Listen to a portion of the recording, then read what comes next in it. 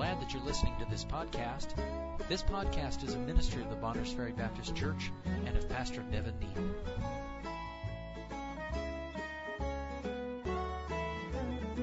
Loss for Christ. Yea, doubtless, and I count all things but loss, for the excellency of the knowledge of Christ Jesus my Lord, for whom I have suffered the loss of all things, and do count them but dung, that I may win Christ, and be found in Him, not having mine own righteousness, which is of the law, but that which is through the faith of Christ, the righteousness which is of God by faith, that I may know Him in the power of His resurrection, and the fellowship of His sufferings, being made conformable unto His death, if by any means I might attain unto the resurrection of the dead. Not as though I had already attained, either were already perfect, but I follow after, if that I may apprehend that for which also I am apprehended of Christ Jesus. Brethren, I count not myself to have apprehended, but this one thing I do, forgetting those things which are behind, and reaching forth unto those things which are before, I press toward the mark for the prize of the high calling of God in Christ Jesus. Let us therefore, as many as be perfect, be thus minded. And if in anything ye be otherwise minded, God shall reveal even this unto you. Nevertheless, whereto we have already attained, let us walk by the same rule. Let us mind the same thing. Brethren, be followers together of me, and mark them which walk so as ye have us for an ensample. Now, there are many today, as you hear me speak much, that would teach us that the Christian life lived under the grace of God is basically a boundaryless life, one without any kind of restriction or rule. But may I say this, throughout the New Testament there are a number of rules in place. The difference is why we keep those rules, why that rule would be in our life. When I am bound by fear under the law of Moses, the law of God, meaning I obey because I dread death. The dread of death never accomplishes righteousness. The dread of death, the fear of destruction, is an unsuccessful motivator for doing what is right. However, there is a law called the law of love. May I say this? There are laws about how I'm supposed to treat my wife. I have no idea what they say. I'm talking about laws in the land. I'm not supposed to beat on my wife. How many know that? That's against the law. It's called domestic abuse, and I'm not supposed to hit her when I get mad. I have to read that every day, the law every day, not to punch my wife, because if not, I'd be doing it all the time. No, that's a rule in my life already. No matter write a code for me not to punch my wife, because we operate by the law of love. I love her, therefore punching her is out of bounds. The law of love is better than the law of the land. There may be laws that say, God says in His Word, I'm supposed to provide for her, but if I love her, I will. Same with my children and with my parents. There are things I do toward my parents, not because someone forces me, and the same is true with you. I'm just trying to use an example, and I'd say there are laws that govern us, that determine our boundaries, and that make our course clear. It's not a law that is based in death, but it is the law of life and liberty in Christ Jesus. Romans 8 talks about the law of the Spirit of life in Christ Jesus. That's a law that is in place in our life, and Paul lived by that law, and he talks about walking by the same rule. And so he had some clear comprehensions in his mind that governed the way he lived his life. May I say this, if you don't have boundaries, you are going to drive all over the map. Every roadway to somewhere has edges and direction. Correct? They have boundaries and lines so we can get from point A to point B. And I believe Paul is going to set up some of the things that keep him on course, if I could say it that way. And when he boils it down, he says, this one thing I do. We've talked about one thing I know, one thing I desire. We looked at this morning. One thing is needful. We'll understand each and every time that one thing is really one person. It boils down to the Lord Jesus Christ. God's provision of all we need is in one person. And so one thing matters, our relationship with Him. I believe this. I remember years ago, Jim Beth would remember this. It was one of those learn by mistake type things. We were asked, could we help a young couple? They're having marriage troubles, and They were counseled by their pastor that if someone else they didn't want to counsel, I was really with her pastor, not his. Said we'd rather not counsel with him. He's too close, knows us too well. So he called. Would you mind counseling these people? I said, if they're willing to come, we'll talk to them. And when they got to our house, she really was trying to preserve the marriage. He was being unfaithful in that marriage, and she was very interested, at least seemed that way, in preserving their marriage. He didn't seem the least bit interested in it. It was parents' idea that counseled them to go get some counsel, and so we invited them up to our home to a meal, and we get done eating our meal. I said, let me ask you something. I said, are you here? I'm talking to him because you want to be here or because somebody else wanted you to be here? And he kind of snarky said, well, if I didn't want to be here, I wouldn't be. So I followed up with a second question. I said, let me ask this. Are you willing to do anything God wants you to do to please Him in your life? He said, obviously not. I said, are you willing to do anything that God tells you to keep your marriage together? No. So are you willing to just do anything? Are you willing to live your life to please God? He said, no. I said, I can't help you. We were done. That was it. I wish I'd asked the question on the phone. Save them a trip, save them some gas mileage, because there's no way we're going to save their marriage. My point is this. Our lives are to be lived exclusively for the Lord. He is to have preeminence in how many things? All things. I was doing a bit of study on those two words tonight. All things. God has a lot of things to say about all things. But may I say this? If one thing is in place, all things will be in place. That's what I'm trying to say to you. If Jesus Christ has the proper place in my life, I will be the right kind of husband. Because He has plenty of instructions for me about that matter of my life. If Jesus Christ has preeminence in my life, I will be the right kind of dad. I didn't say I'll be sinlessly perfect. I will be what I'm supposed to be, meaning one thing deals with all things, and that's what Paul's saying tonight. One thing had become the only thing that he was concerned with. He was not concerned. I see Christians so distracted today, and I battle distraction in my own life so desperately. We really want to focus on finance. And do you realize how many ministries in a church you could start if you started focusing on all things? It's endless. We can have a financial planning class, and I believe we ought to teach on finances. Don't misunderstand me. But man, we can have all kinds of things trying to help people in all things. But I know this, if each one of us will let Christ have the place He's supposed to have, then anything preached from His Word will be effectual in that life. Because He's where He's supposed to be. Paul, let's ask this. In the life of the Apostle Paul, what part of Paul's life did his faith in Jesus Christ not touch? It determined whether or not he would be married. That determination about remaining single had to do with his fellowship with Jesus Christ and his service for Him. It determined where he would live. Paul didn't stay in one place long because God's call on his life was to move him to different places. I believe that's part of the reason the Lord left him unmarried. Because it would be very difficult to take a wife and children all over the world, now wouldn't it? My point is this. What his relationship with Christ determined where he would live. It determined how he would travel. It determined what he would do for a living practically with his hands on the side and how much he would work. It determined his daily schedule. He said, laboring night and day, lest he would be chargeable to the church. I don't find any facet of the life of the Apostle Paul untouched by Jesus Christ. That's because Paul was focused on one thing. And when the one thing is there, it'll touch all things. And so then, let's look at three simple things concerning this statement Paul makes in verses 10 through 17. Verses 10 through 12, we're going to focus in on Paul's confession. He says, here's a confession of what his heart's desire was. If you back up just a little bit, he said that he had counted all things but loss for the excellency of the knowledge of Jesus Christ. He was like the man that went and sold everything he had and bought that pearl of great price.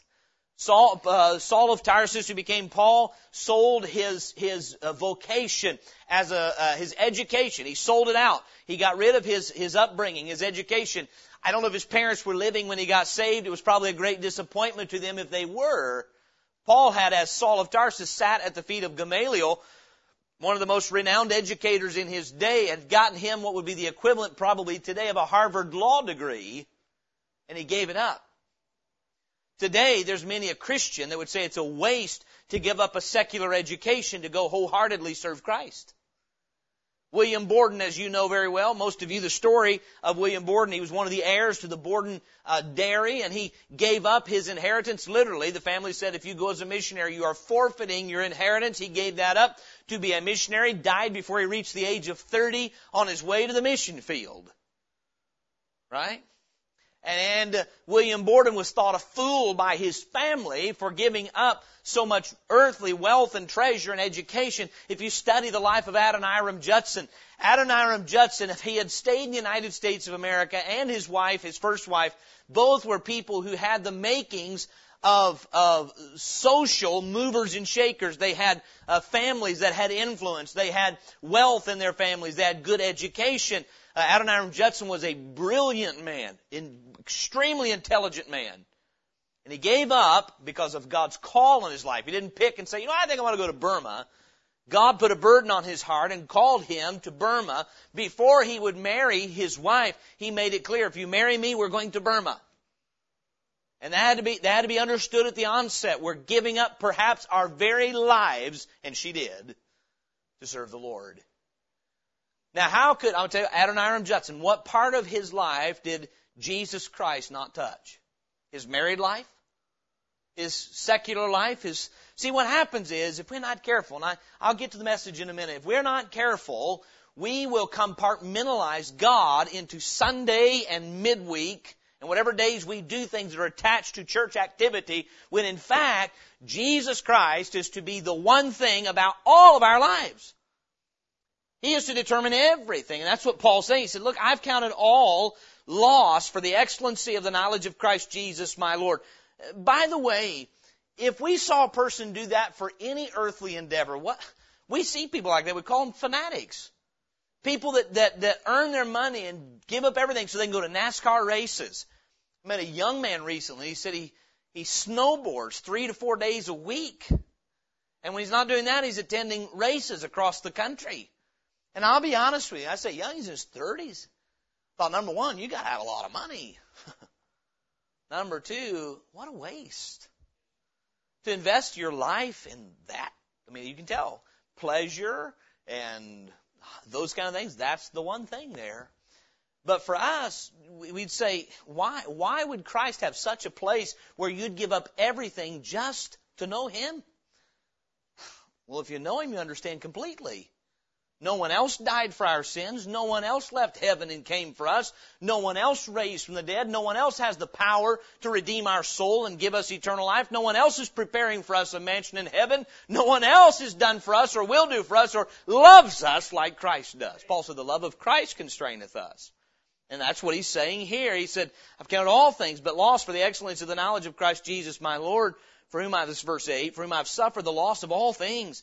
And do count them but dung. Meaning, I not only lost them, but it doesn't bother me that I lost them. They are worthless to me. Count them but dung, that I may win Christ. And be found in Him, not having mine own righteousness, which is of the law. He said, when I came to Christ, I understood I was not offering God my righteousness, I was receiving His. But that which is through the faith of Christ, the righteousness which is of God by faith. Here's his confession.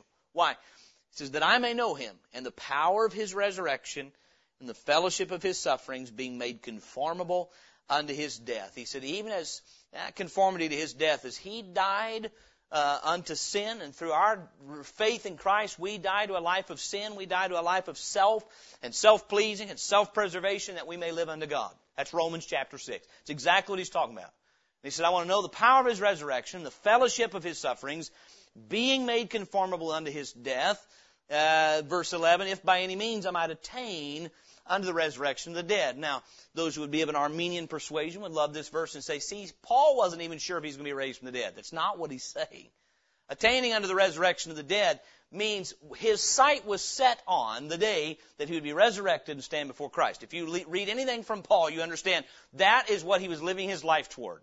He was living toward the day when he would have a glorified body. He was living toward the day when he would meet Christ. He said to be absent from the body is to be present with the Lord in 2 Corinthians chapter 5.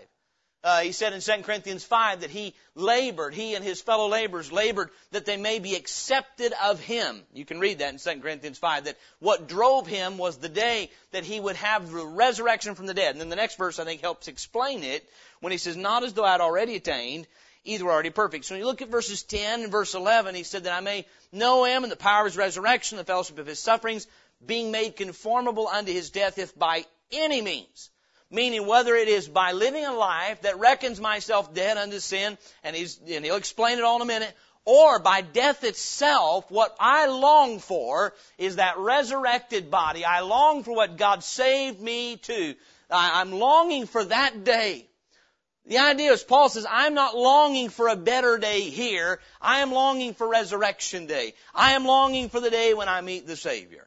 Whether it be through being taken away or losing my life. And so in Paul's confession, he's going to give us a couple of things. He gives forward his spiritual objective. He is enamored with, if you might say it that way, the Lord Jesus Christ. He says, here's what I want to do. He says, I'm willing to lose all things that I might know Him. I wonder, and by the way, he didn't say that I might know about Him, but that I may know Him. Paul wanted personal experience with the Lord Jesus Christ. Once the Lord had saved him and called him on the road to Damascus, his entire desire was, I want to know Him. I want His resurrection power demonstrated through my life. And what I'm looking forward to is that resurrection someday when faith becomes sight in essence. And you can get in the context of the Scripture that Paul's sights are set forward to the judgment seat of Christ, set forward to that day when He would be He would know as He had been known. So the spiritual objective is that Christ was worth everything, and that knowing Him was worth everything, and that is done through the fellowship of His sufferings and being made conformable unto His death. His spiritual objective is laid forward. Look in Philippians chapter 1. You see, here's his spiritual objective here. The idea was he wanted to know Christ and he wanted Christ to be known. He wanted Christ magnified, and we've talked about this before. I used to read the idea of Christ being magnified. Now, magnification deals with one of two things. It is either making small things look bigger than they are. Well, that's not what he's talking about here. Or bringing things that are distant into focus as though they're near. So, the sun is far away. The moon is huge. But if you can put a telescope on it, you can enjoy the beauty of the moon more because you can magnify it. And you know what Paul said? I live that Christ may be known. Known by me and known through me. Now, I ask you something. Is this unreasonable that the person that's been saved should be so singularly focused? That whether I'm eating or drinking, so if I'm just going through my daily routines of what everybody does. Do you realize God says, whether therefore you eat or drink or whatsoever you do all to the glory of God? You realize every facet of our lives is to be lived with Jesus Christ in mind, with knowing Him and Him being known through us. Philippians 1:20, talking about Paul's spiritual objective. He says, according to my earnest expectation and my hope that in nothing I shall be ashamed, but that with all boldness, as always so now also, Christ shall be magnified by my body, whether it be by life or by death. I think that's exactly what he's referring to in Philippians 3 when he says, if by any means I might attain unto the resurrection of the dead.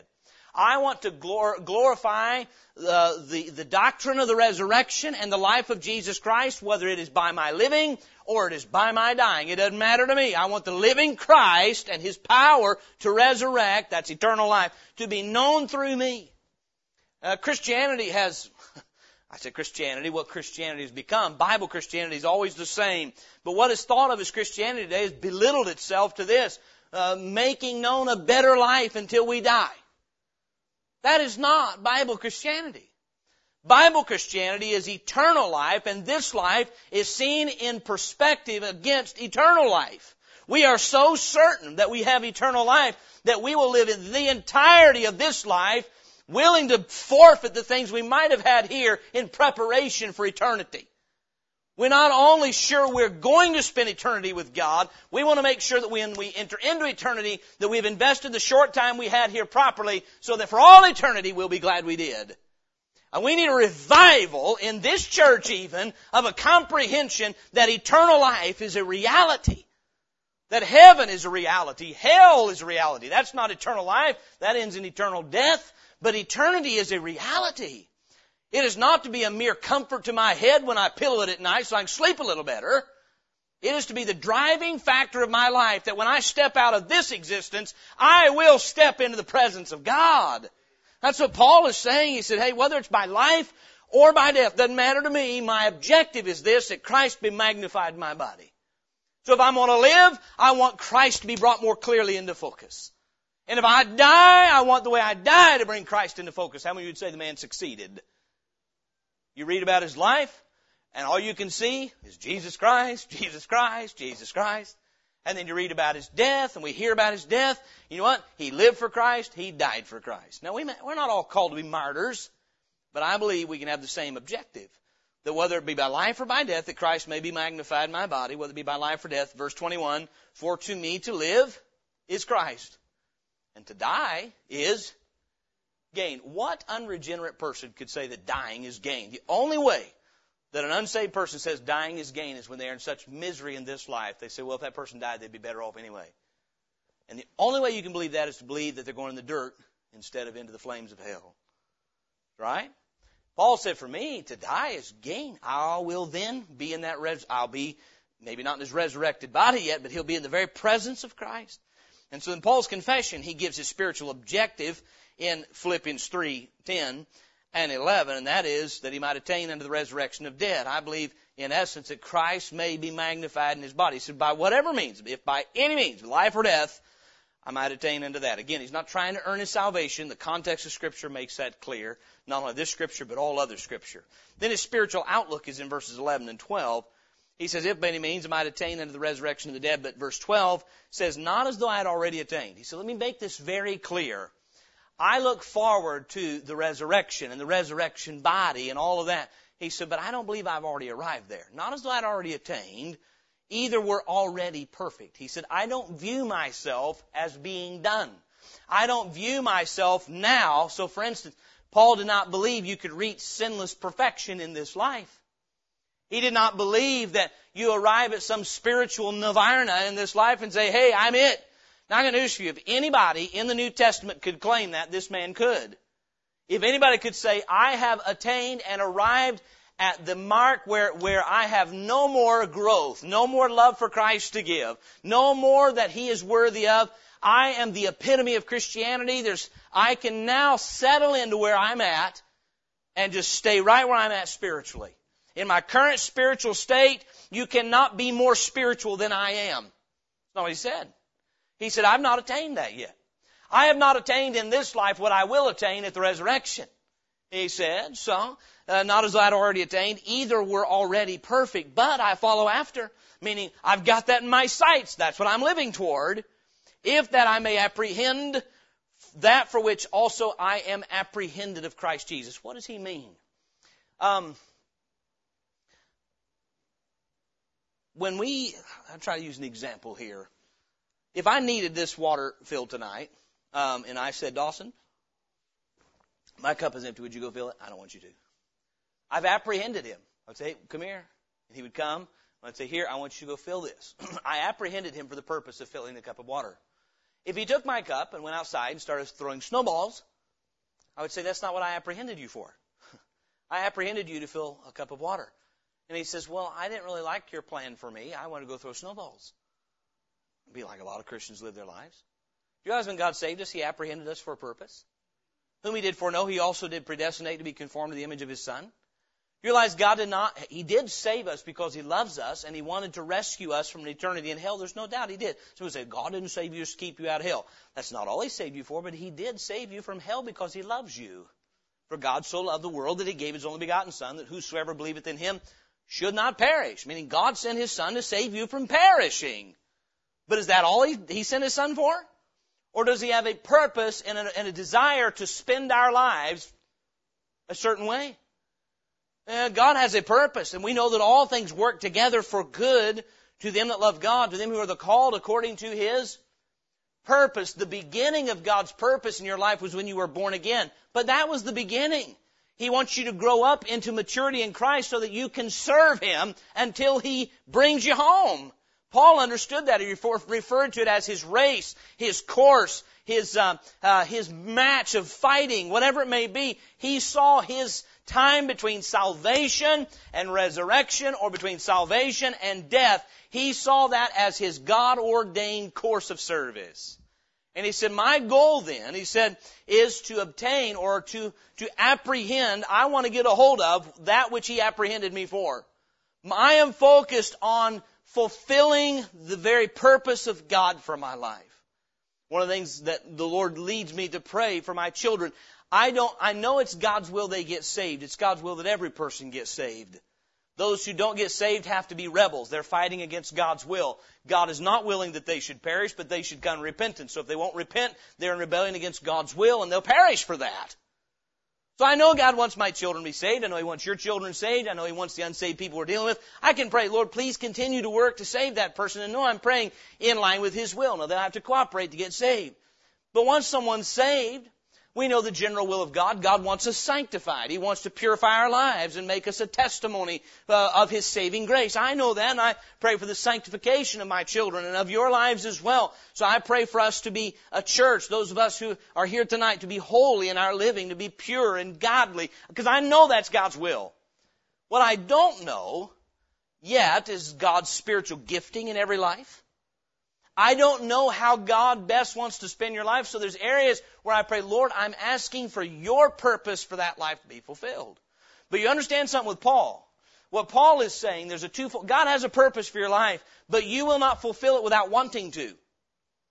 Paul said, here's what I'm desirous of. He said, here is my objective and my outlook. He said, that I may apprehend that for which also I am apprehended of Christ Jesus. He said, what I am chasing and what I'm pursuing and what I'm setting out to accomplish is that which Jesus saved me and called me to accomplish. Paul had a clear understanding of what he was called to do. He's called to be an apostle, and especially to be an apostle to the Gentiles. He said he was called to preach. It was very clear what Christ had apprehended him to do. You know what? You ought to say tonight, Lord, you saved me out of Satan's grasp. What is it that you apprehended me for? What did you apprehend me for? If that is not a driving force in our hearts and in our minds, it should be. We ought to desire to apprehend that for which I was apprehended. This is all his spiritual outlook. Verse 12, not as though I had already attained. He said, I've not arrived at spiritual perfection in the sense of being lacking no part. There's still things unfinished in my life. But I follow after. I don't believe, by the way, he is confessing some known sin. That's not what he's saying.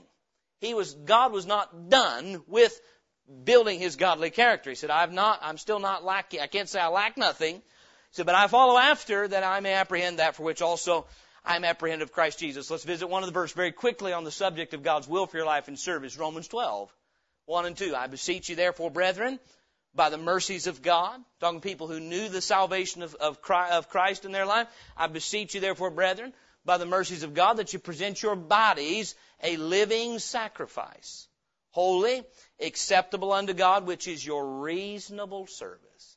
And be not conformed to this world, but be ye transformed by the renewing of your minds, that ye may prove what is that good and acceptable and perfect will of God. Oh, how humanistic we often can get in our thinking. To think, well, what do you want to do with your life? I don't think Paul cared what he wanted to do with his life. What he wanted to do with his life no longer crossed his mind. He didn't believe his life was his own. He said, I was bought with a price. All I care about is what does he want to do with my life. I don't care what I want to do with my life. I gave that up when I got saved.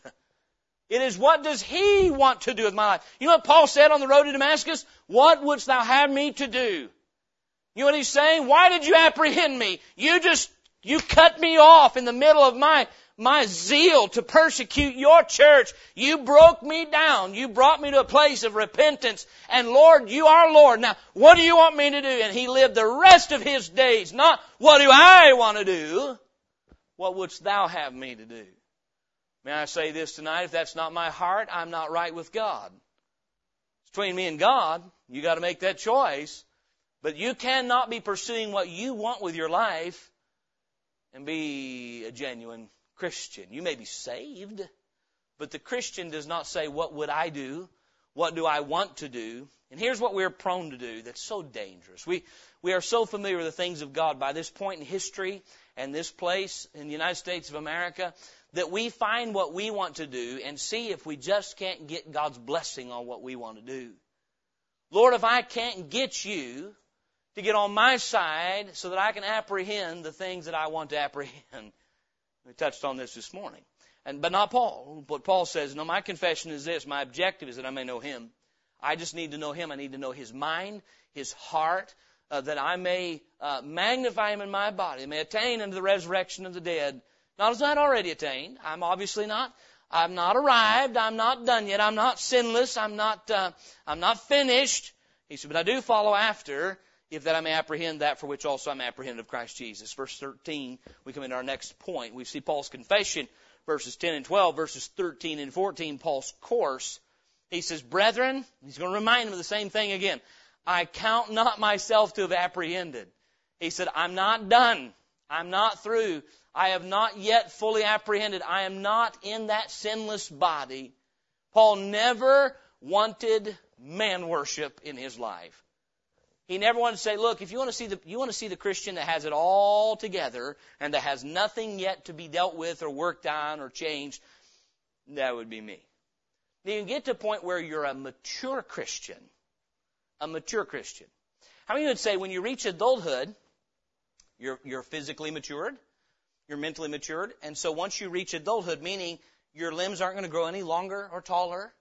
Some of us still grow, but in ways we would not if we had our choice. Right? The point would be this. Reaching physical maturity doesn't mean you don't still have to tend to your body. Does it? You probably need to more, actually. What happens is when you reach maturity, you don't think I've reached the point where I can settle in and relax and not worry or concern, or I'm going to use the word worry, but not apply myself to my responsibilities. Actually, spiritual maturity is just the opposite, or even physical and mental maturity. You don't reach a point where you can say, hey, I've arrived. You say, well, I know I've not, so I've got to set some things in my life to make sure I do what I'm supposed to do. And Paul says, I've not apprehended. Let me remind you that again, brethren. I count not myself to have apprehended. I'm not pointing you to me to say you'll find nothing lacking, but this one thing I do, forgetting those things which are behind and reaching forth unto those things which are before, I press toward the mark for the prize of the high calling of God in Christ Jesus. You know what he's saying? I am applying myself to what I know God's will is for my life. He says, here's the deal. He said, while I am not in the likeness of Christ yet. For instance, John talks about this. He said, we don't know yet what we'll be like, but when He appears, we'll be like Him, for we'll see Him as He is. Paul says, I'm not in that glorified state. I'm not there. I'm still in a body of flesh. Nevertheless, I do have a course that's been given to me. And I've run part of that course. Paul had run a great deal of his course by the time Philippians 3 was run. But he says, I'm not thinking about what I've done in the past. He said, forgetting those things which are behind. You know what he's saying? Do you know when the present is? It's between past and future. Well, that's profound, isn't it? But it's the truth. Paul said, I am not living looking over my shoulder into my past. Now, he could. And by the way, there's danger in this. There's danger in looking back in the past. And you've heard it preached before. He said, forgetting those things which are behind. Can you think of anything that Paul might have needed to forget? That doesn't mean he didn't know what they were and he had actually lost his memory. Forgetting there is like God forgets. He willingly put it out of his mind. This is called focus.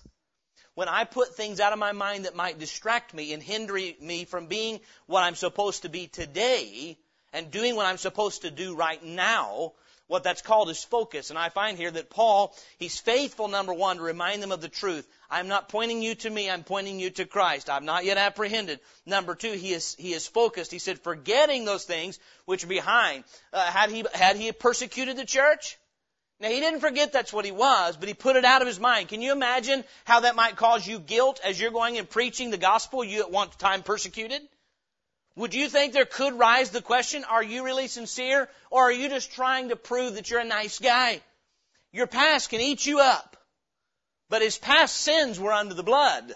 And if God can forget them, so can we. Some people say, well, I just can't forgive myself. You're right, you can't. You have no power or authority to forgive yourself. When you sin, you didn't sin against your own laws, you sinned against God. So only God can forgive you. But what we can do is take His Word that He's washed us clean and forget it and put it behind us. There's not a person in this room that don't have some things already, even you children, in your past that need to be taken under the blood. You need to be repentant of them, turn your back on them, so they are things that are behind you. You know what? There are seasons of my life that I praise God are behind me. But you know what? They are. They're behind me. So I can't be constantly looking back saying, oh, I wish I'd done this. You need to forget your regrets. Regrets are what they are. But if you have repented toward God and then He's promised to forgive you, then that's behind you.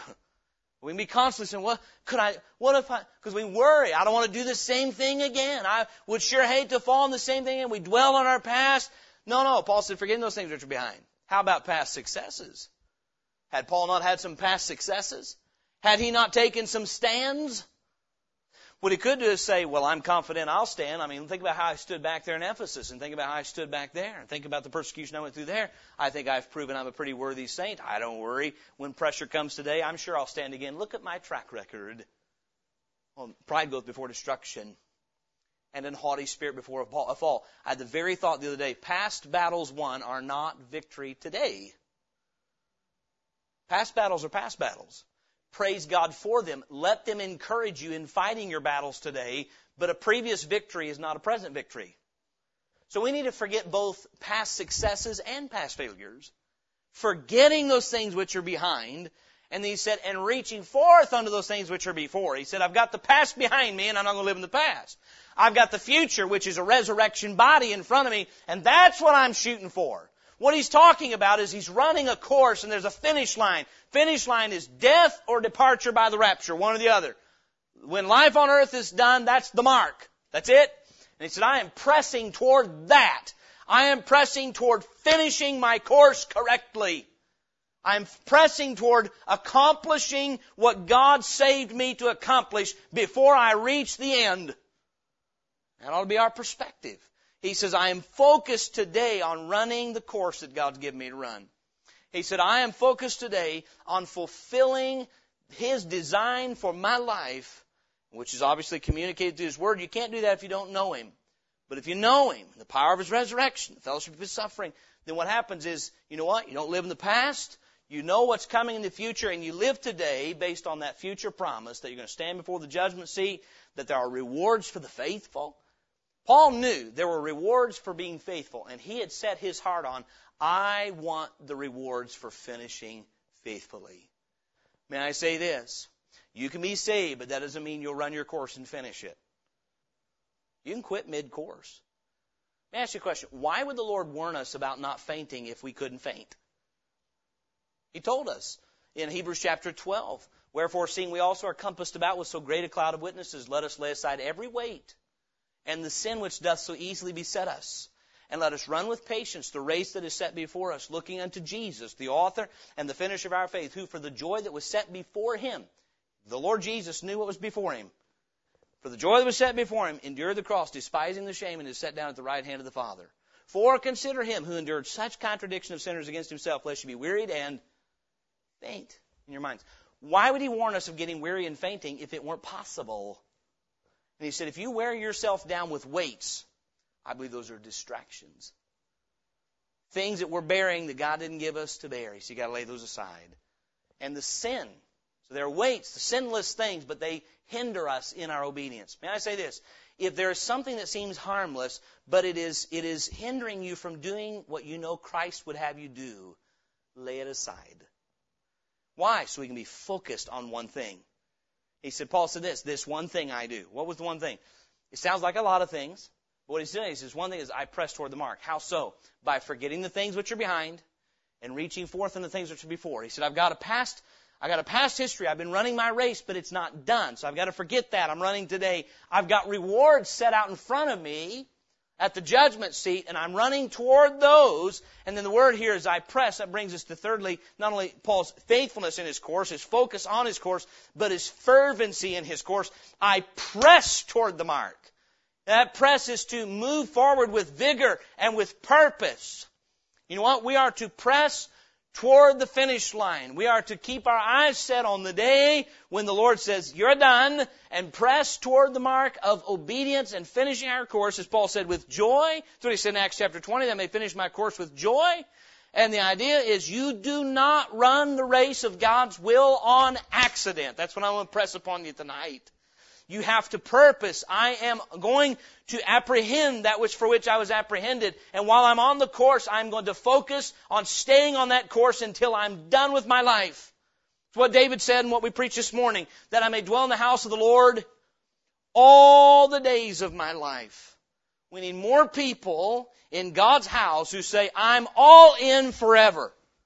We have such a non-committal ideology. Well, I'll try this if it works, because we're pragmatists. May I say this? If we were persuaded, we say, I know it'll work, I'm all in. We know that all things work together for good to them that love God, to them who are the called and born again to His purpose. Then love God and let His purpose be your call. Forget what you want to do. Put it on the altar. Forget the career you want. Put it on the altar. If that's the career God wants, fine, but if it's not, burn it. I press toward the mark for the prize of the high calling of God in Christ Jesus. Do you realize when God called you to salvation, you received a high calling? I've heard men say this, and I believe it with all my heart. Men who pastor and preach say, I would not dare step down from being a preacher to be a president. That's not rhetoric. It's not just preaching that's a high calling.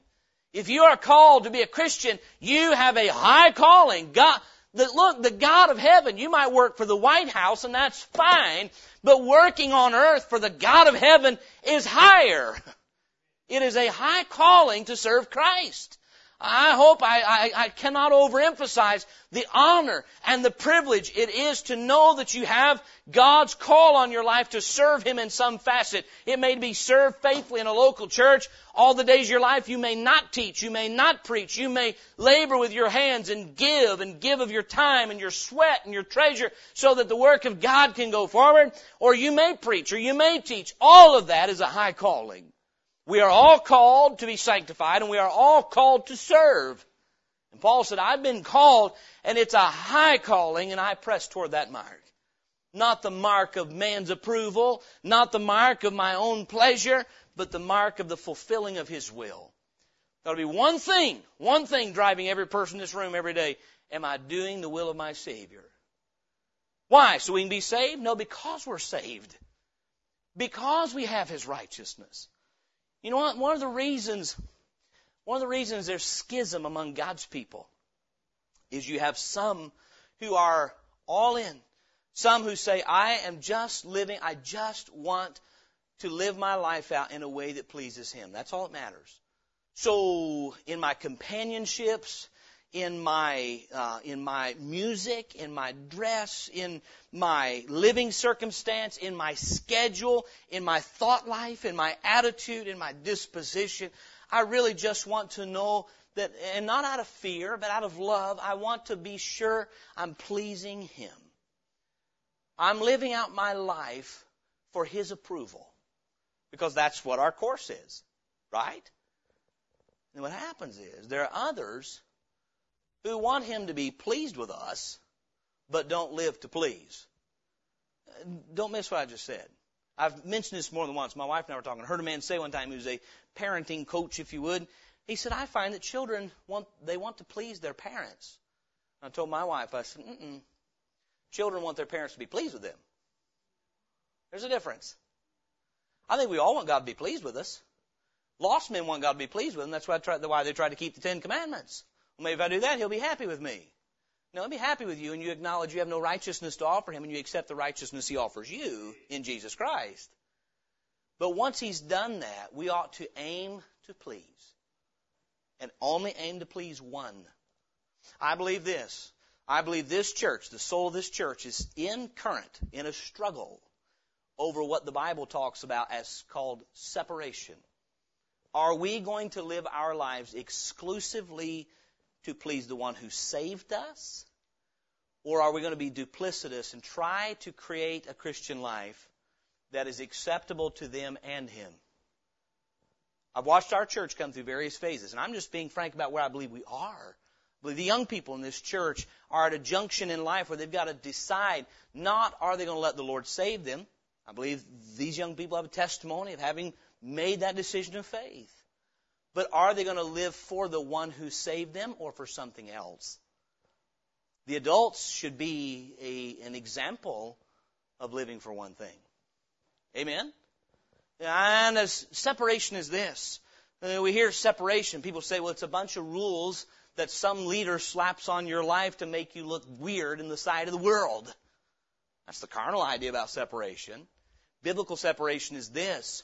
I will live my life exclusively to please Him so that He can use me how He wants to in this life. And that will result in me looking and acting and behaving very differently than everybody else does, because that's not the way the world's living. It is a willingness to be distinct and different from the world in areas of holiness and purity and godliness for this purpose. Do we separate for the purpose of it being separate? Or do we separate for the purpose of pleasing Him? It is different from them to be pleasing to Him. And so then, that's where Paul's at. I know he's not dealing with all the outward evidences of separation, but he's saying, look, I am living for one thing. I am living to hear well done. I am living toward the day when I stand before Him. I press toward the mark for the what? The prize. He said, I've got a high calling on my life. And He promised me that if I'm faithful, I get a crown. I mean, and God willing, sometime in the future, I want to teach on the crowns that are mentioned in the Bible and the rewards that are given. Jesus in Revelation said, if you endure persecution and death, there's a crown for you. James 1:12 says, blessed is the man that endureth temptation, for when he is tried, he shall receive a crown of life, which the Lord hath promised to them that love Him. Shouldn't we want that crown? Shouldn't we want to endure temptation because we love God, not yield to what we know displeases Him because we love Him, and we want Him to say, well done. When Satan came by and tried to get you to be disloyal to me and disobey me, you said no for my sake. Here's a crown. But you know what? The Lord Jesus does not judge the way this wretched old world does. He's going to say, a participant's crown, participant's crown. You were a Christian and you were tempted, and yes, you yielded, but you get a crown for not yielding anyway. He's not an unjust judge. If you yield to temptation, you do not get the crown for overcoming. You may be in heaven, but the crown will burn or be given to somebody else. Yes? That's 1 Corinthians 3. There is a crown for faithful service. Paul said, the time of I'm ready to be offered, and the time of my departure is at hand. And he said, I'm ready. I have fought a good fight. I've finished my course. I've kept the faith. Henceforth, because I have finished the will of God for my life on this earth, there is laid up for me a crown of righteousness, which the Lord, the righteous judge, shall give me at that day, and not to me only, but unto all them also that love His appearing. But Paul was saying, there are conditions on crowns, and I am running that I may obtain the crowns. May I say this? If you were told, hey, you know what? You're going to run a race, and if you can finish this race in less than 25 minutes, you get a $500 prize. Would you not practice and train so that you could win the $500? I would. I want the crown. You know what Paul's saying? I press toward the mark for the prize. I want a spiritual reward. We don't hear much on that these days, do we? Because we don't think that a loving God would put any kind of conditions on you for rewards. Eternal life is not our reward. That's Christ's reward. But crowns are a reward for faithfulness. There's a number of crowns, and Paul said, I want the prize. He says, I'm focused. 1 Corinthians 9:24, he says to the Corinthian church, that carnal church, know ye not that they which run in a race run all, but one received the prize. Not everybody's going to win a prize, but one received the prize. He says, so run that ye may obtain. And every man that striveth for the mastery is temperate in all things. Now they do it to obtain a corruptible crown, but we an incorruptible. I therefore so run, not as uncertainly. He said, I'm not confused about why I'm running. Not as uncertainly, no, there's one that beateth the air. He said, I'm not shadow boxing. He said, but I keep under my body and bring it into subjection, lest that by any means I myself should be a castaway when I have preached to others. The idea was this, not a castaway of salvation, but a castaway when it comes to the race and the crowns. He said, I don't want God to say you're unfit to run. He said, so I keep under my body. Let me tell you something today. If Christ has your heart, it'll determine how you use your body. Know you not that your body is the temple of the Holy Ghost? Therefore, glorify God in your body and in your spirit, which are God's. If you are using your body to sin, if you are using your body to pursue sensual lust, if you are using your body to pursue through covetousness the wealth of this world, if you are misusing, and you misuse my body, there is no prize. Paul said, I am running on purpose that I might win a prize. He's not talking about winning salvation. He's talking about being faithful as a Christian. Oh, I tell you, when I listen to broader supposed Christianity, I don't hear this. I don't hear this. What I hear is, and many things they're saying are true, but there's a de-emphasis on faithfulness. And Paul says, I press. I am forward going. I am focused on God's will for my life. I am focused on the prize at the end, and I am with fervency running toward that, letting nothing turn me aside. Finally, Paul's command, verses 15 through 17. What we might do is say, well, that's Paul. Good for him. That was the mighty missionary Paul. He says this, let us therefore, as many as be perfect. Now, he's not contradicting himself. Perfect here is used in a different context. Perfect back there means I have nothing to add. I am like God. I am as I will be in my glorified bodies. And no, I'm not attaining that. But as many as be perfect, meaning those that are mature, those that are of spiritual age. I believe John would call them, I write unto you fathers, those of you who have grown up spiritually. He said, so let us therefore, as many as be perfect, be thus minded. He said, this is my outlook, this is my mindset. I'm focused on one thing, my master. I'm focused on fulfilling His will for my life, nothing else.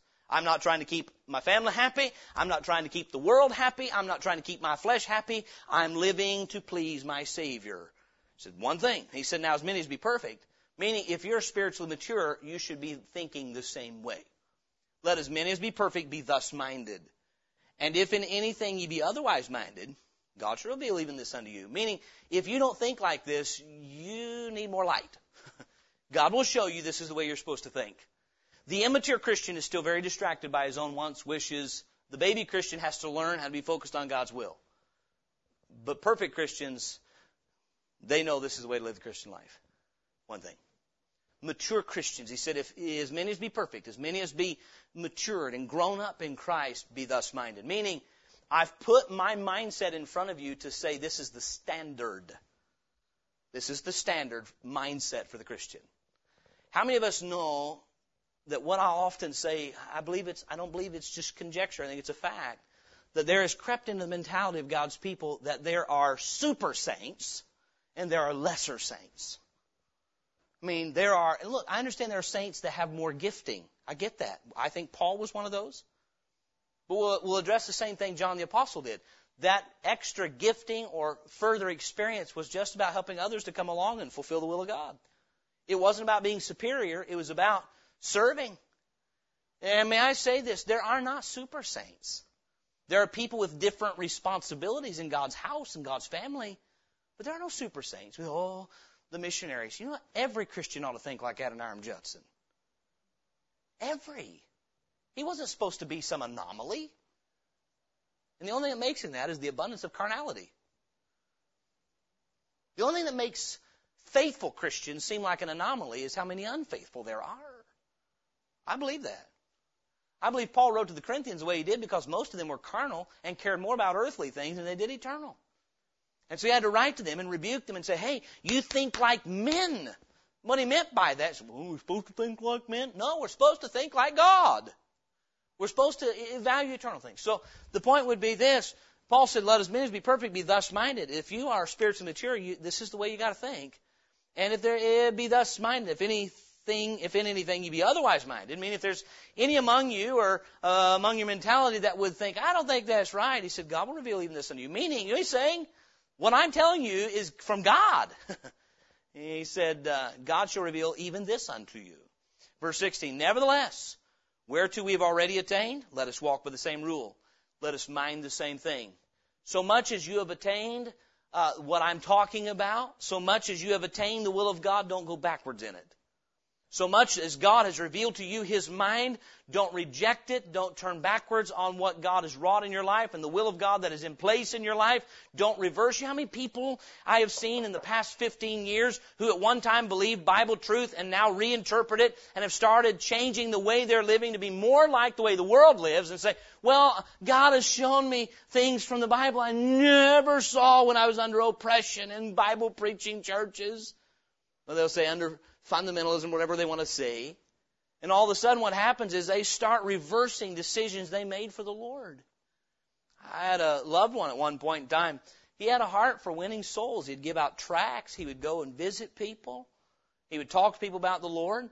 But he got light and revelation to understand that that was all unnecessary. It was a taxation on his life. And if God wanted them saved, He would direct him to them at some point in time. He came under some Calvinistic type teaching. And today, he almost lives in mockery of any concerted effort to get the gospel to people and see them saved. And he gave it up in his life. He'll spend his Saturdays on a boat or on some hobby or making some money, but he did it with a spiritual outlook. Paul said, don't do that. So much as you've already attained what God apprehended you for, walk by the same rule. Don't change the rules that God has already implemented in your life out of love for Him and obedience to Him. And then he says in verse 17, brethren, be followers together of me.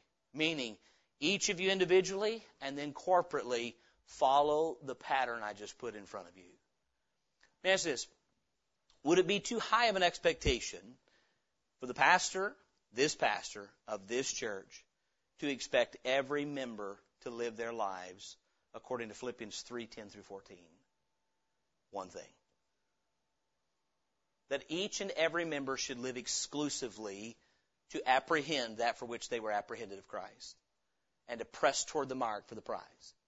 You know, Paul says, I want all of you together, brethren, be followers together of me and mark them which walk so as ye have us for an ensample. He said, we've set a pattern for you of how you're to live out your Christian life, pressing toward the mark for the prize.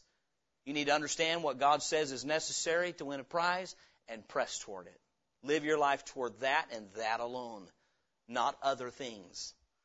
Not things in, not notoriety, all those things. One thing. You know what Paul's saying? This is the standard for every Christian. Is this not what the Word of God's saying? It's the standard for every Christian. Oh, how many times we've fallen prey for some idea that, you know what, if I don't live wholeheartedly for the Lord, there are some noble Christians who are super saints who are, the words we use, sold out. Or they're pressing toward the mark. They're driven every day, not driven, led every day by a fervent persuasion that if they are faithful to God's call on their life, they will one day receive a prize from Him for fulfilling His calling on their life. Number one, they're persuaded that God has a calling for them. Number two, they're persuaded that it is their blessing and responsibility to serve Him in such a way, and they want to finish their course doing one thing, just fulfilling the will of God for their life. Now I wonder tonight, am I pressing toward the mark, or am I pursuing other things? Am I focused on the will of God for my life and the reward for faithfulness?